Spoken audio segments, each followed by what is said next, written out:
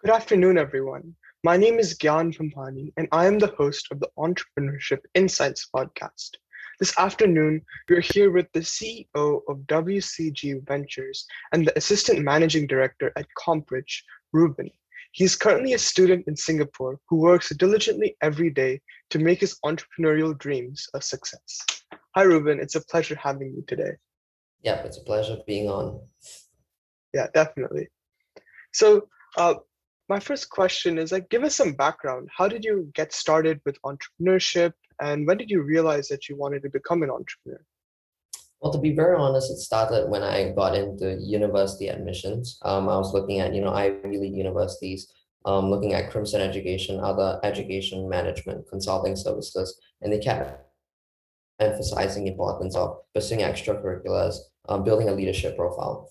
And so the first things that they suggested were, of course, being a club president, holding some kind of leadership position in student government. So I tried that for a while, but then later on, I realized that leadership can be explored in other ways, particularly in leading your own organizations. So that's pretty much how it started for me. Um, I think the thing that I enjoy most about entrepreneurship is being able to take charge of a vision and realize it. But at the same time, not having to go the conventional route. That's the thing that I probably like most about it. Yeah. Oh, that's interesting. Being a student myself, uh, many educational institutions say that, oh, okay, you have to start with if you want to be recognized as the star student, right? You need you need to hold leadership position because that's really what matters, right? And and to you this and like you said, uh, being able to change the world through what you do is really important. Yeah, so Yeah. you are the CEO of WCG Ventures, an incubator based in Singapore. So what services does it provide its customers, and what problem does it solve in Yeah. So society? so WCG is basically a startup incubator that's targeted towards Gen Z high school entrepreneurs, specifically those focusing in tech ventures. And the services that we provide mostly include, we have a team of experts and other high school entrepreneurs recruited from my school, but also overseas, that have significant experience consulting, and they understand the different stages when it comes to entrepreneurship, the phases, the life cycle, and how a startup matures. And their goal really is to develop a full planning process for all our clients, to ensure that they get from an idea, the most inexperienced level, all the way to realizing their vision. And other things that we do include fundraising, creating pitch documents, trying to find angel investors, but also using platforms that don't require any equity stake, for example, Kickstarter. Yeah. Oh, that's really insightful. So this WCG Ventures is geared towards making the startups realize what their true mission is and what their true vision is. So Yeah. once you have that vision, you can focus on making that a reality, right? Yeah. So you mentioned that you use your network and customers. Sorry, you use your network and uh, services like Kickstarter to also help with pitch documents and everything. So can you go into more detail regarding that? Yeah, so our process is really one of understanding what the startup is. And we usually think of it as, if we get someone that comes to us, and they already have an existing startup, that's when we go right into fundraising. So usually it's the seed round, or it could be Series A, but usually it's a seed round because it's really small startups and SMEs. And so when people come to us, we want to understand what the business is, what the business should be, and what's the viable part of the business. And then with these three components, we create a document.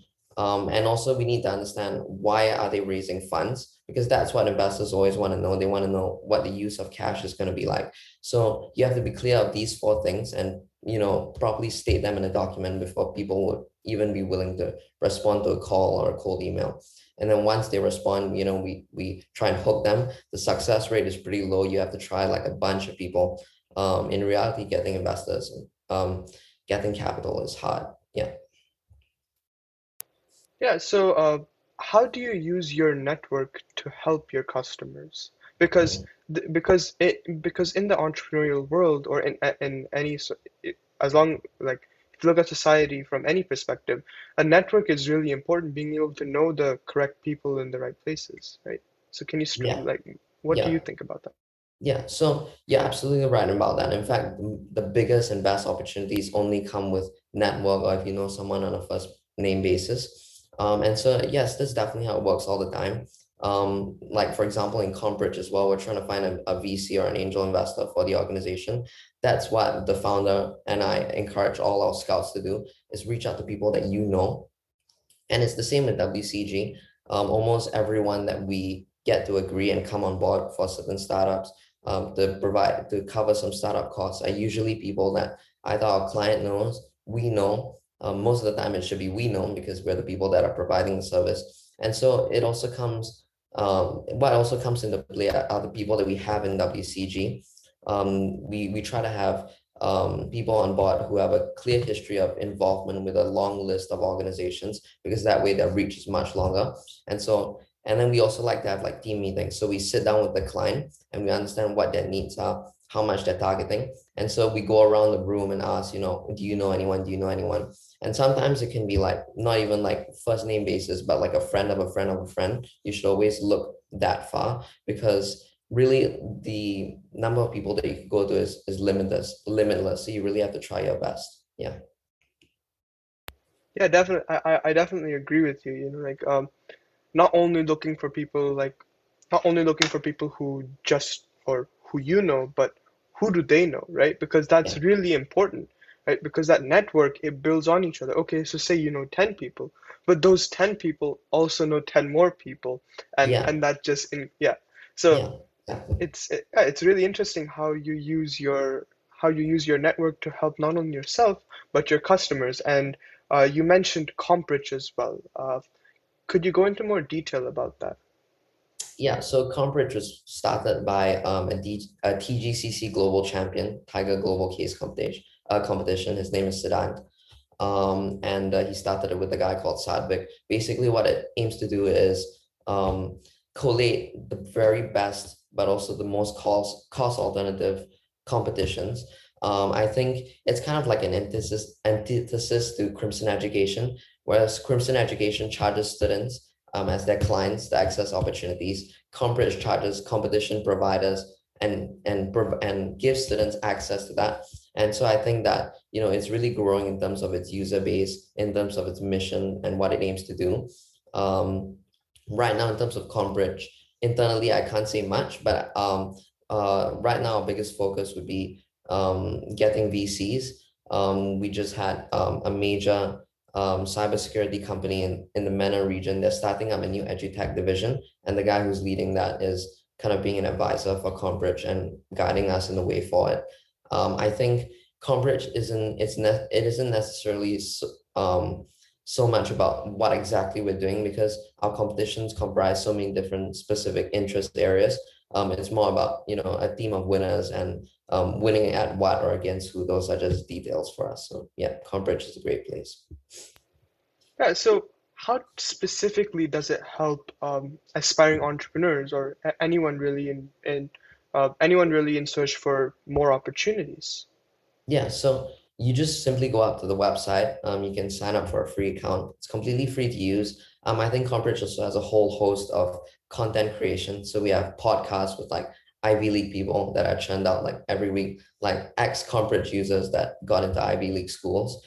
There's a blog, I believe. So there's all these different pieces of content that you can access on a daily basis that are in the pipeline, and new ones are also being developed, all for free.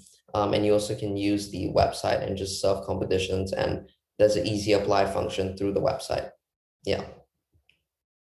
Yeah, so my takeaway is that through these services like the blogs and the podcasts and the competition, it seems like this ground where you just inspire entrepreneurs because in the entrepreneurial world, inspiration is the most important, having that confidence within you to be like, hey, Yeah. I can do this, I can take these types of risks. That's really important. And I really love what Compridge is doing. And so you mentioned about some mentor that Compridge had. Could you uh, could you go into more detail about that and explain how mentors really help in the entrepreneurial journey. Yeah, so I think in any entrepreneurial endeavor, it's really important to have someone that has actual experience. You mentioned taking risks. I think to some extent that might be like a misconception with many people. I think especially for young millennials, entrepreneurship is like a really feel-good thing, like the idea of quitting your job, being your own boss. But listening to influential figures speak, like for example, Steve Schwarzman, he actually emphasized that entrepreneurs don't take risks because where they are, they're already like the most vulnerable to risk, in a sense that they're leaving a steady stream of income to start their own project, start their own organization. And so sometimes they always make calculated decisions. Sometimes they don't make them well, and they fail, but that just means that they're not necessarily a great entrepreneur. Usually the best would you have to go through a rigorous thinking process. But yes, the first step alone of going out and even trying to do your own thing, that's already a huge risk in itself. And I hope that more young people will be willing to pursue that. But on top of that, when you understand the kind of risk that you're undertaking, you always need to safeguard against that and receive the proper advice. I think the best culture that you could possibly foster at any organization, any company, is just ask. You shouldn't be spending 6 weeks finding out something that you can just ask someone that's more experienced in the field and find out in 2 weeks. You're not going to get extra credit for that. And so just have that intellectual humility to go to someone, even if they're not like on an official position, like a board of trustee, really just an advisor that you could speak to on a daily basis, because you are going to run into some problems and you need someone to go to when those problems start arising. And it's only logical that you have someone in the field. Like for example, with DGCC, when we got like the case study, even though I didn't make it, the first thing that we did was we looked at the industry, where the case was centered around the semiconductor industry, and also just general consulting, and we spammed a bunch of people from McKinsey and other companies to try and get them to mentor us, and also industry professionals. I think specifically in the field of finance, people like to talk about investment banking, other high finance jobs. The truth is, being a generalist in finance isn't enough anymore. You really need to have industry experience. I know a lot of people also want to move from investment banking to private equity to venture capital to start their own unicorn. To do these things, you can't just have like a generic finance experience. And that's something that I'm working on, because so far most of my endeavors have been more generalist. I mean, you look at Combridge, you look at WCG, it's more like a business finance focused thing. What I'm trying to build right now is also have a deep understanding of a particular industry. So like the engineers, people like that, those are the people that are going to be really helping to create value for your organization. And so always having someone with a deep bench of industry knowledge on your team will always help. Yeah. Wow, you mentioned a lot there, about um, just being humble, and part of entrepreneurship is just like getting yourself off that I guess Yeah. that stool, that, oh, I'm the best person, oh, because just because I left this job I'm the best person. But no, there are always some people who are more in, or who have more knowledge or who have more wisdom than you, because they just have, like you said, industry experience, right? And that's really important for entrepreneurship. Like you said, that you need to have a deep understanding of a specific industry. Like just being, oh, okay, I'm just gonna sit here and say, oh, I want to be an entrepreneur, but okay, what are you gonna do, right? That's the question. And that for that, like you said, you need a specific you need a specific goal in mind, right? You need, okay, what area of this society am I going to focus on? Engineering or deeper tech or biotech or like this is uh, the opportunities are limitless that way. So thank you Yeah. for that insight. Yeah, and So actually, following up on what you said, figuring out what you're gonna do before you start doing it. People always think in entrepreneurship, like I've spoken to even people that went to Y Combinator, like they keep talking about pivoting their startup. Pivoting's okay, but you can't go in not having an idea. And there's something else that Steve Schwartzman emphasized. He's the founder of Blackstone, one of the biggest private equity groups. The thing that he always emphasizes is, again, linking back to the idea of entrepreneurs not actually taking risk. You always want to do a couple of things before you start. You always want to get facts that people don't have, get information that people don't have, or interpret information in a way that no one else can or has. I think as an entrepreneur, you should always be going for an area that's not well serviced. If it's an area that's well serviced, you shouldn't be going there because you may feel good about yourself that you're doing it, but no one, like frankly, no one really cares. You care, but like the world doesn't really care because there's like so much competition out there. So just because it's a popular area doesn't mean you should be doing it. As they say, land of the blind one-eyed man is king. So you should always be, the idea behind that is that, even in a room full of incompetent people, if you're the least incompetent, you're always going to be considered as the most competent. Um, that's a pretty unsavory way of putting it. And the other way that you can think of it is if you're going into an area that's less well serviced, you have a higher chance of succeeding. And so you should always have a strategic plan in mind before you embark on entrepreneurship. Yeah.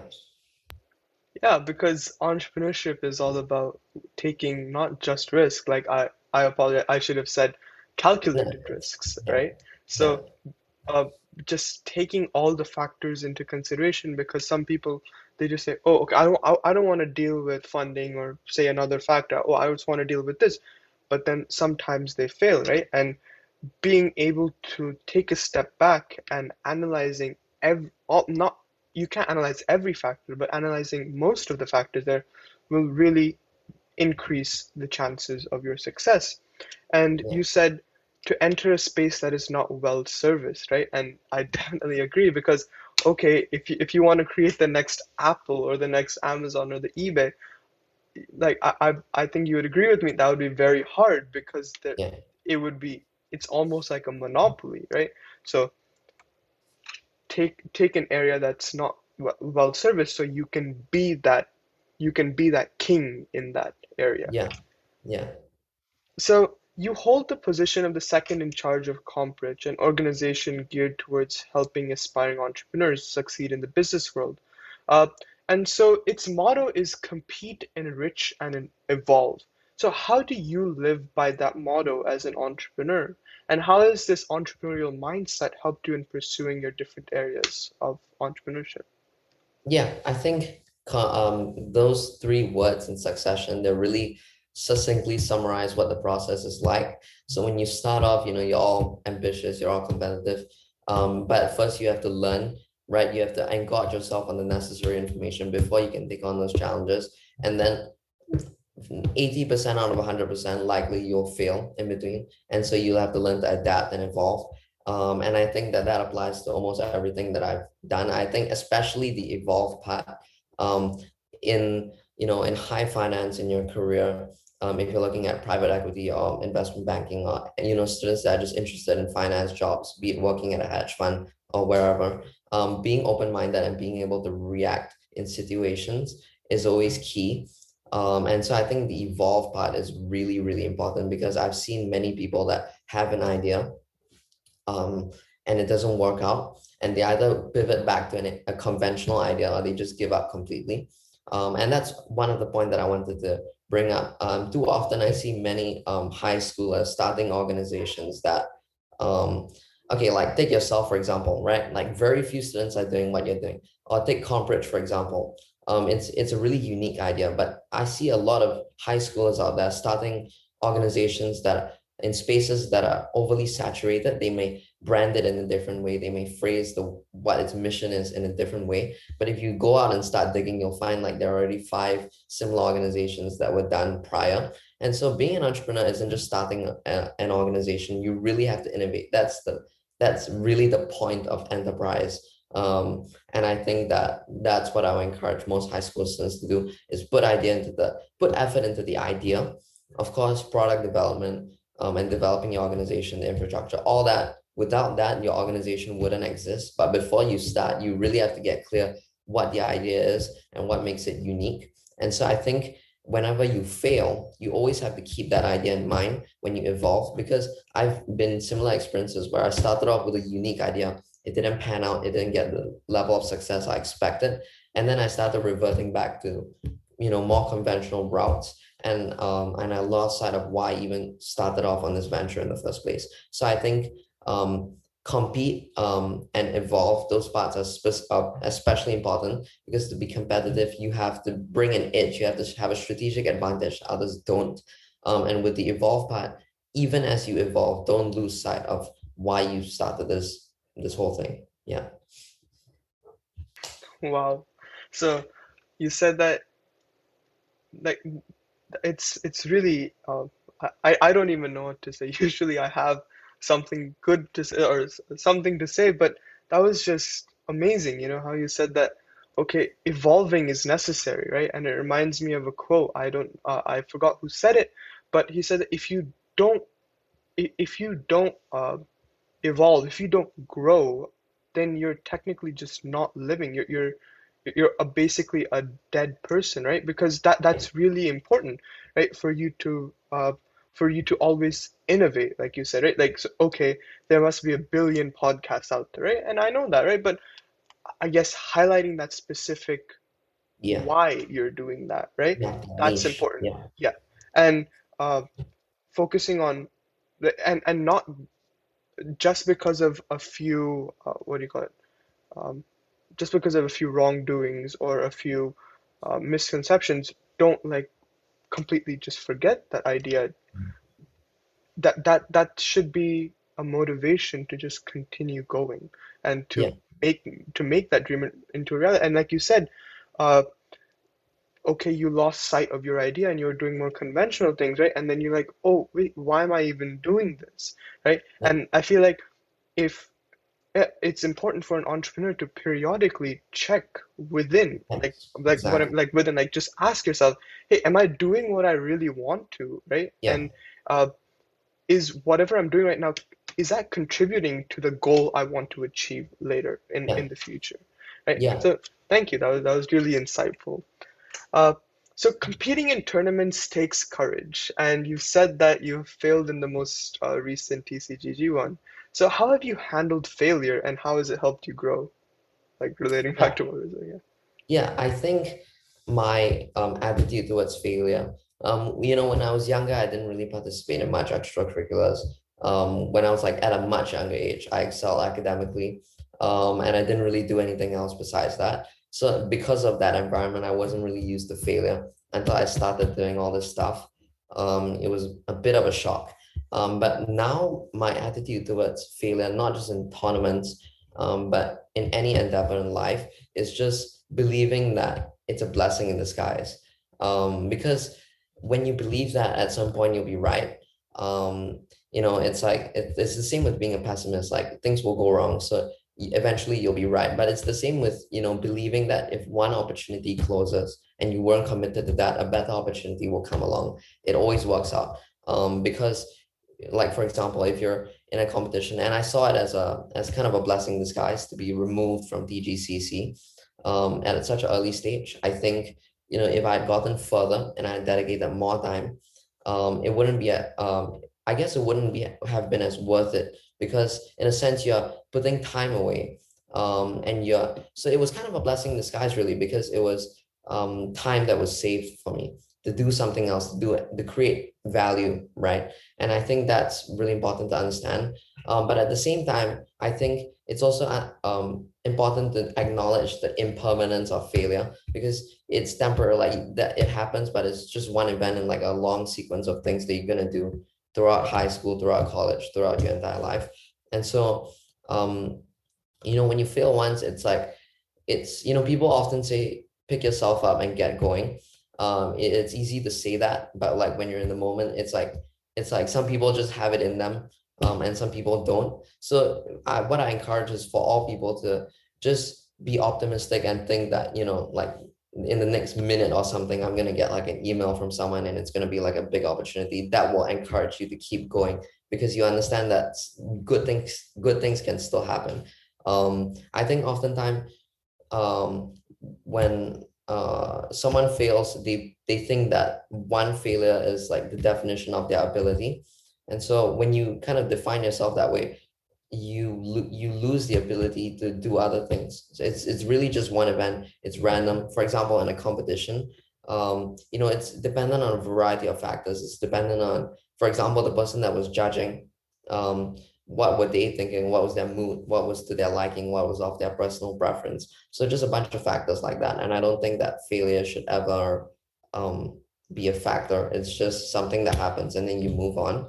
Um, and then yeah, that's basically how I see it. And I think participating in a bunch of competitions, that's the enrich part of the Compridge motto. I think one thing that people really have to prioritize is perfecting your craft, and building your own intellectual capital.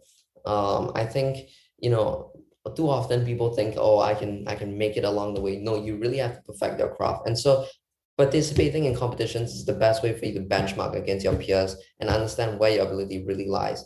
And regardless of whether you win or not, you should still take part in as many as possible, because having that rotation, being rigorous and going up against people one after another, like they say, if you compete if you talk to a fool too long, he'll become as smart as you are. And so if there's someone else better than you and wins over you in the competition, you just keep participating in more and more until you get to that level. It's kind of the same reasoning, but yeah, yeah, that's how I see Definitely, like building intellectual yeah, just sorry, building intellectual capital. And you said that sorry, entrepreneurs, right, in this age say that one failure is the definition of their ability, but really, I think that it should be changed to the amount, or you should be defined by the amount of failures you have, I guess, overcome, right? yeah, Because that's the true marker of your success. And really, success is like this, oh, okay, this high, I guess, this high goal, right? But mm, really, you can be successful in any way, and as long as you stand up after every failure, you tell that failure like, hey, I'm stronger than you. I can I can face many more of you, right? yeah, That's really important. And like we're just saying this right now, but when it actually comes, like, oh, say you didn't get accepted into a college, or say you didn't get accepted into an internship or a job opportunity, or maybe even yeah, funding for your future capital, that's really, it's really hard to actually do it in the moment, right? And I yeah. feel like that's a really big part of the entrepreneurial mindset, to be prepared for that, and just to be ready for whatever comes your way, right? Like, most of this sounds really cliche, but it is actually, at its essence, entrepreneurship is just that. Yeah, and building upon that, I think there's one thing that failure cannot take away. I think, the success of, what you were doing, what you were planning, the validity of the plan that you created. Yes, failure might damage that. It might show you that that the plan sucks. But one thing that failure cannot take away from you is intellectual capital, like you were discussing, that experience. And I think it's really important for all high school entrepreneurs not just to be looking at tangibles for their organization, because let's face it, these are student-run organizations. These aren't Fortune 500 companies. Fortune 500 companies truly are on like they have a skill that's actually significant. Student-run organizations is a place for you to foster your abilities, but it's also a place for you to learn and grow. Everything should be a learning opportunity. And so the one thing that you can do, instead of, if you started like a network of clubs, for example, don't be thinking, oh, I need to get this number of clubs by this month and build it in that form, because you're not a company that's expanding or anything is significant like that. You should really be thinking about developing your own intellectual capital, because that's something that will actually reap rich dividends for you throughout your life. The ability to learn and come up with um, learn how to tackle problems in a solution that's uniquely yours. That's the intellectual property. And then of course you have to protect it, and you have to make sure that you it's yours. And so that's the one thing that you can do, because it requires no startup capital. It's something that you see a problem and then you research and you figure out how to do it. I mean, people have solved incredible problems just sitting at home on the computer. And so I think that all high school students, not just in their learning, like specifically when they're studying for exams or researching, exploring their intellectual interests, but even when it comes to entrepreneurship, that experience of understanding, for example, what fails in a startup and what succeeds, why this plan didn't work, why why this project got screwed up, how to get better people on board your team next time. These are all pieces of experience that form kind of like a base of intellectual capital that no one can take away from you. And I think that's what you should always be looking for. If there's one thing that you can get out of the experience. Yeah. Wow, that was absolutely amazing. Intellectual capital doesn't require any financial investment, and more importantly, failure cannot take away your intellectual capital. Actually, yeah, as long as you, I guess, overcome that failure, it actually adds on to it, right? Yeah, And exactly. and it's the only thing that can, like you said, reap rich dividends. And you were saying something about, or you were saying about success, right? And that how we quantify it with, oh, this is the, I have these many number of clubs under my network, or I have these many subscribers on my channel, or I have these many listens, right? And that's just a way of quantifying your apparent success. What really Yeah, matters is the impact, the change that you have on the world, right? Like I have a few mentors in my life who are like, oh, you don't focus on how many subscribers you have. Don't focus on how many listens you have, right?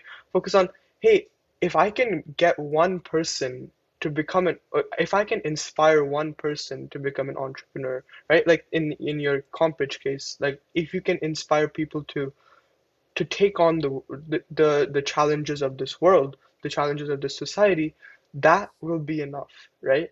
yeah, And again and again, you have to remind yourself that hey, you can't quantify success by number of clubs. Oh, I got one subscriber today. Oh, I lost yeah. this many. Like that's, I guess, you have for an entrepreneur, it's important to step up from that mindset. Yeah, Thank you. and yeah, I'm following from that. I think it kind of ties back to what I said earlier about perfecting your craft, really making sure that what you're doing is of high quality and not high quantity. Because and this is something like, for example, if you watch Y Combinator videos, that's one thing they emphasize. Just a little advice for people that are doing entrepreneurship, specifically rolling out products. It's always better to have a product target a niche group of small group of people who love it as opposed to a large group of people that just like it or are okay with it. So I think following up from what you said, like of course, in business and in finance, it's always good. I mean, you bring in numbers, right? That's your job. But to do that, you need to make sure that everything that you're doing is of the highest quality. You can't muddle your way through it and somehow, get the numbers by not focusing on your craft. And so, enriching yourself, getting the necessary information, learning as much as possible, learning voraciously, reading widely, and just getting that experience, like taking part. Everyone benefits from a competition. I know people who lose competitions don't like to hear that, but everyone really does benefit from a competition because you get experience and everything. As long as you aren't sitting on your couch doing nothing, that's intellectual capital under your belt. If you're going out doing something, failure is intellectual capital, success is intellectual capital. All of that feeds into stuff that you can use. And so use that and perfect your craft, and things will work out as long as you're pursuing high quality and not, just going through the motions. Yeah, definitely. I definitely agree with you. Like as long as you're not sitting on your bed on your social media, or you're not li lying down on the couch watching TV, you're doing something every day. As long as it's baby steps, right? Like it doesn't need to be, oh, I won this competition today. Oh, I got this much money today. Oh, I won this today, Yeah, right? It has to be, okay, what am I doing that is helping me achieve my goal, right? And yeah, really, it's important that you have your goal in mind. So you can, as long as you're paving your way to your goal, as long as you're taking these small steps, what are you doing today that's adding on to what you did tomorrow, which is leading to what you're doing, which is leading to what you want tomorrow, right? yeah, So, absolutely. yeah. Thank you. So what is your advice, coming back to WCG Ventures, what's your advice for people thinking about entering the venture capital field, not only founding incubators, but founding accelerators?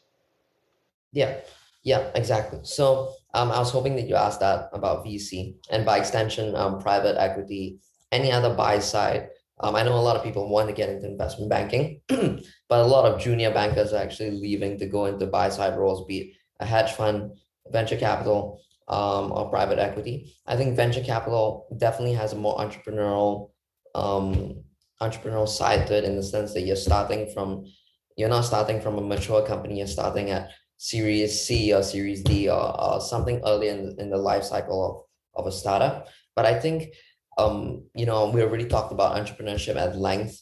I think the main thing that I want to emphasize for anyone going into VC or private equity is um, really understand the importance of value creation.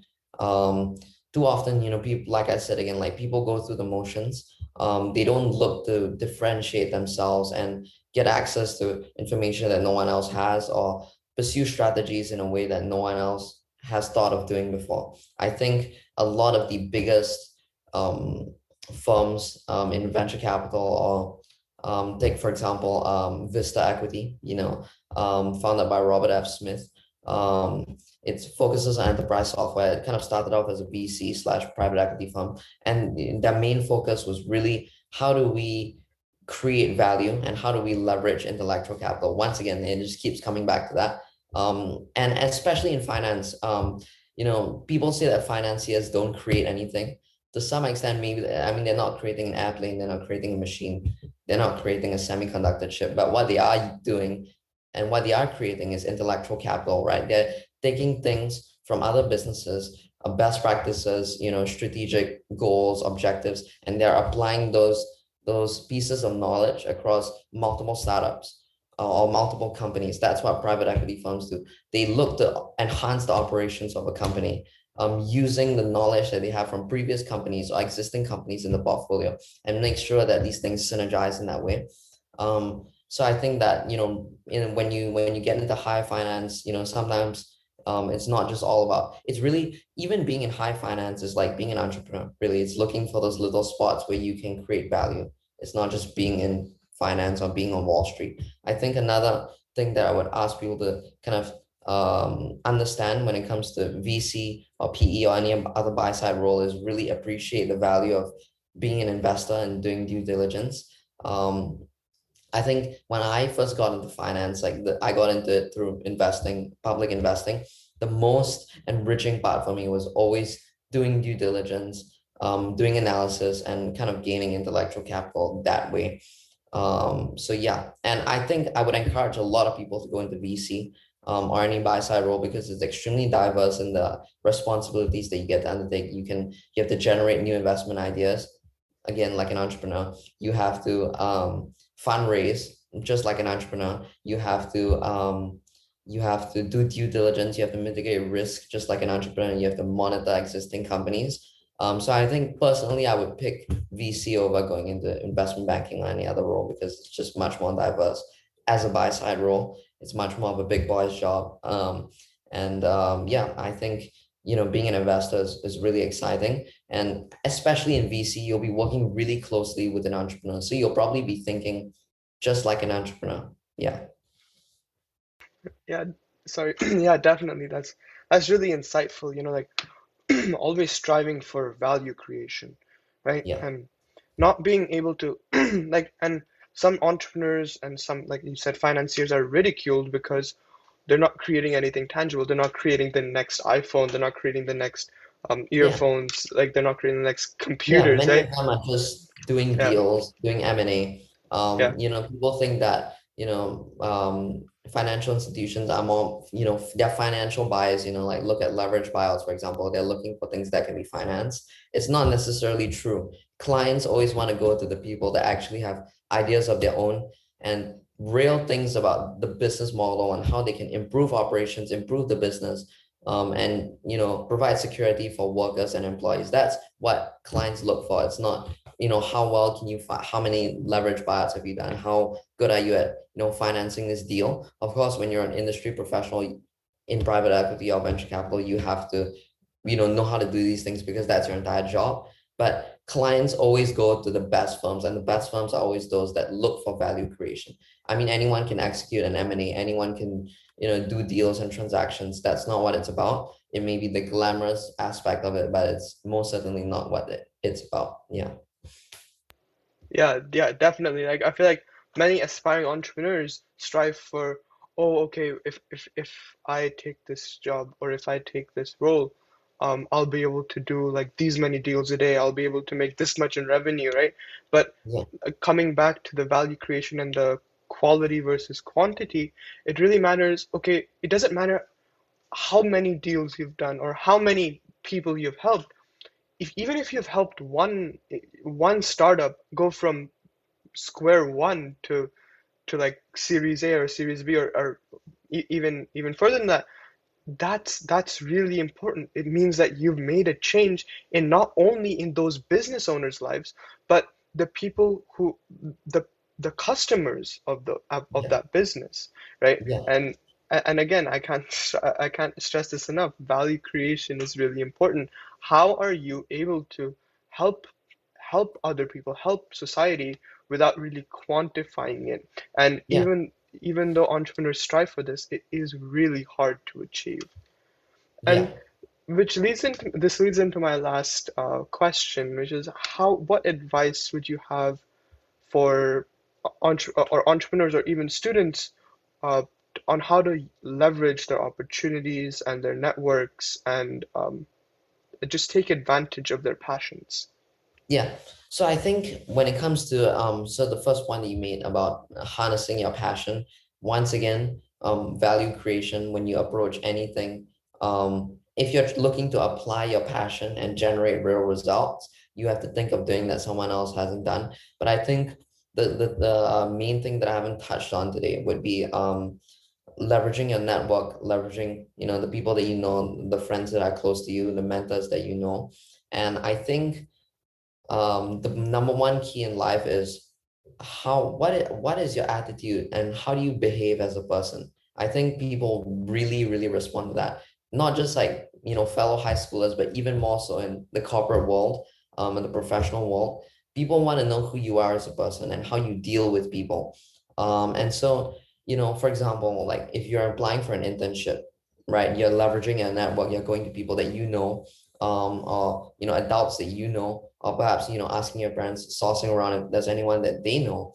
Apart from doing that, people want to see how exactly you approach it, and like what you understand from it. So, for example, if you're approaching someone for an internship, how would you, like, for example, if you're cold emailing them, how would you phrase the proposition? Would you be like, how would you sell yourself? How do you want people to see you? Because depending on how people want to see you, that's how they will see you.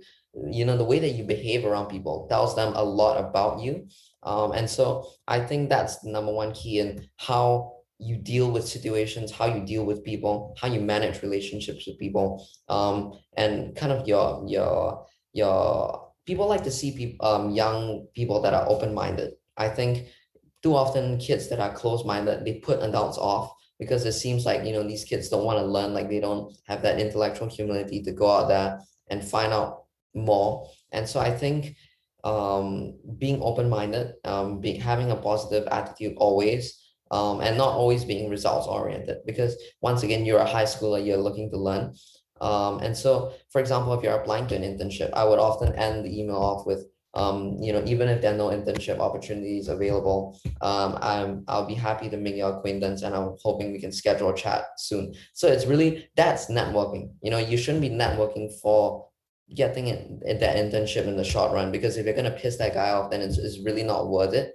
That connection will be much more valuable to you in college or in the workforce when you're looking for job openings. And so I think that's the value. Networking should, like, people are in little chess pieces that you move around to get an objective, that people that are going to influence like the industry that you're going to be working in if you're already pursuing that industry at a young age in high school. And so not poisoning the well, not damaging your relationships, but instead gaining that respect from people is super important. And you always gain respect by showing intellectual humility, and always being able to defer to people, being open-minded, willing to learn from them.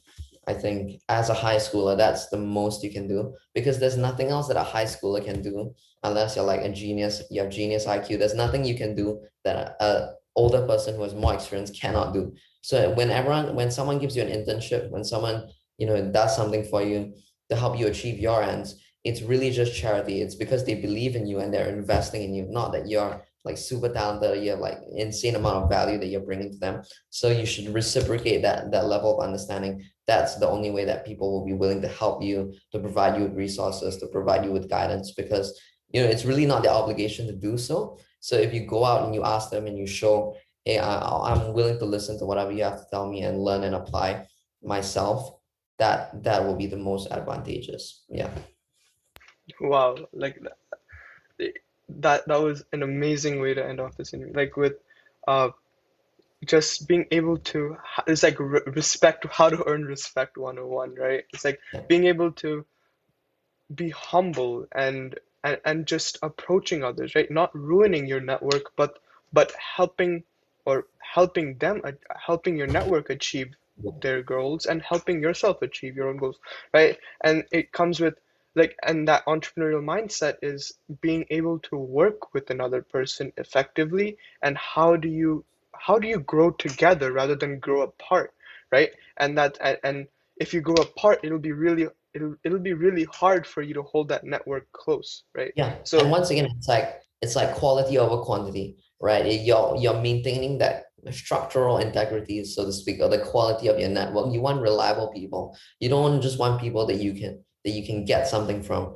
And so I think with regards to like my advice for high schoolers, I know the people watching this podcast are extremely ambitious. They want to go to Harvard, they want to go to Yale, and they want to get all these amazing extracurriculars and internships, work experience under their belt. When you're approaching, I mean, I myself, I've cold emailed like over 200 boutique firms, like looking for internships. And I can say from personal experience, like you shouldn't be looking to get something. So it's like, the reason why people want to know how to use your network is because they can source for opportunities. But to properly use your network to get opportunities, counterintuitively, you have to not make it about getting something from someone. That's when the opportunities start flowing in because you're differentiating yourself as a high schooler in terms of maturity, in terms of your wisdom, in terms of the way that you see the world. Those are the kids that adults want to give opportunities to, not kids that are looking for an opportunity all the time. And I think, for example, if you face rejection from a company applying for an internship, adults want to see the way that you react to that. If your mind is always on, oh, how can I still get something, right? You'll be pushing for something like, if you ask for a straight up internship and they say no, then you'll keep pushing. Is there any other project that I can work on? And people can tell that you're on that superficial level where you're just looking to get something from them. And so you should, and those types of mindsets and the way that you respond based on them, those are always the ones that are detrimental. So instead, think in terms of being a wholesome person, in terms of just being a solid person. Like, and people are like, as a human being, your job isn't to get a lot of stuff done and get stuff out of people and get accolades or names under your belt. It's to learn and grow and understand more about the world. And so if you have that solid kind of character, people can see that. That's when the opportunities will come. You won't be doing yourself a favor if you're being pushy or if you're being superficial when you're asking people for opportunities. Yeah, that's the yeah, number one red flag. Yeah. yeah, that's absolutely wonderful. Being wholesome and just being out there, and just not like just be your true self, because like if you, like you said, superficially, like, oh, I do this, or I do, like, exaggeration and all that, I don't think that will really help. Being able to uh just just being your true self, it may not attract the best, or may not attract the people you want, but it attracts the people you need, right? Yeah. And the people you really need, the people you need, I guess, right? So just part of being an entrepreneur is always being ready to grow, to evolve, right? To enrich. Yeah. And that's absolutely amazing, right? And with that, I'd like to conclude our interview here, Reuben. Uh, Thank you for giving me this opportunity to interview you about WCG Ventures, about Comprich, uh, about your other ventures as well. But and and just about entrepreneurship. It was really insightful, and I'm sure it was insightful for the listeners hearing this as well. And uh, just thank you. Thank you for making Yeah. time out of your schedule. I know you have an event. I held you a little bit a little Yeah. bit late, but thank you. Thank you so much. It was an honor to be on this platform. I know other people that have been on it, and I'm glad you chose me as your next Yeah, interviewee. definitely. Yeah, it's an honor having you. Yeah. It's an honor having you tonight. And with Yeah. that, Thank good night, you all. Yeah. Good night.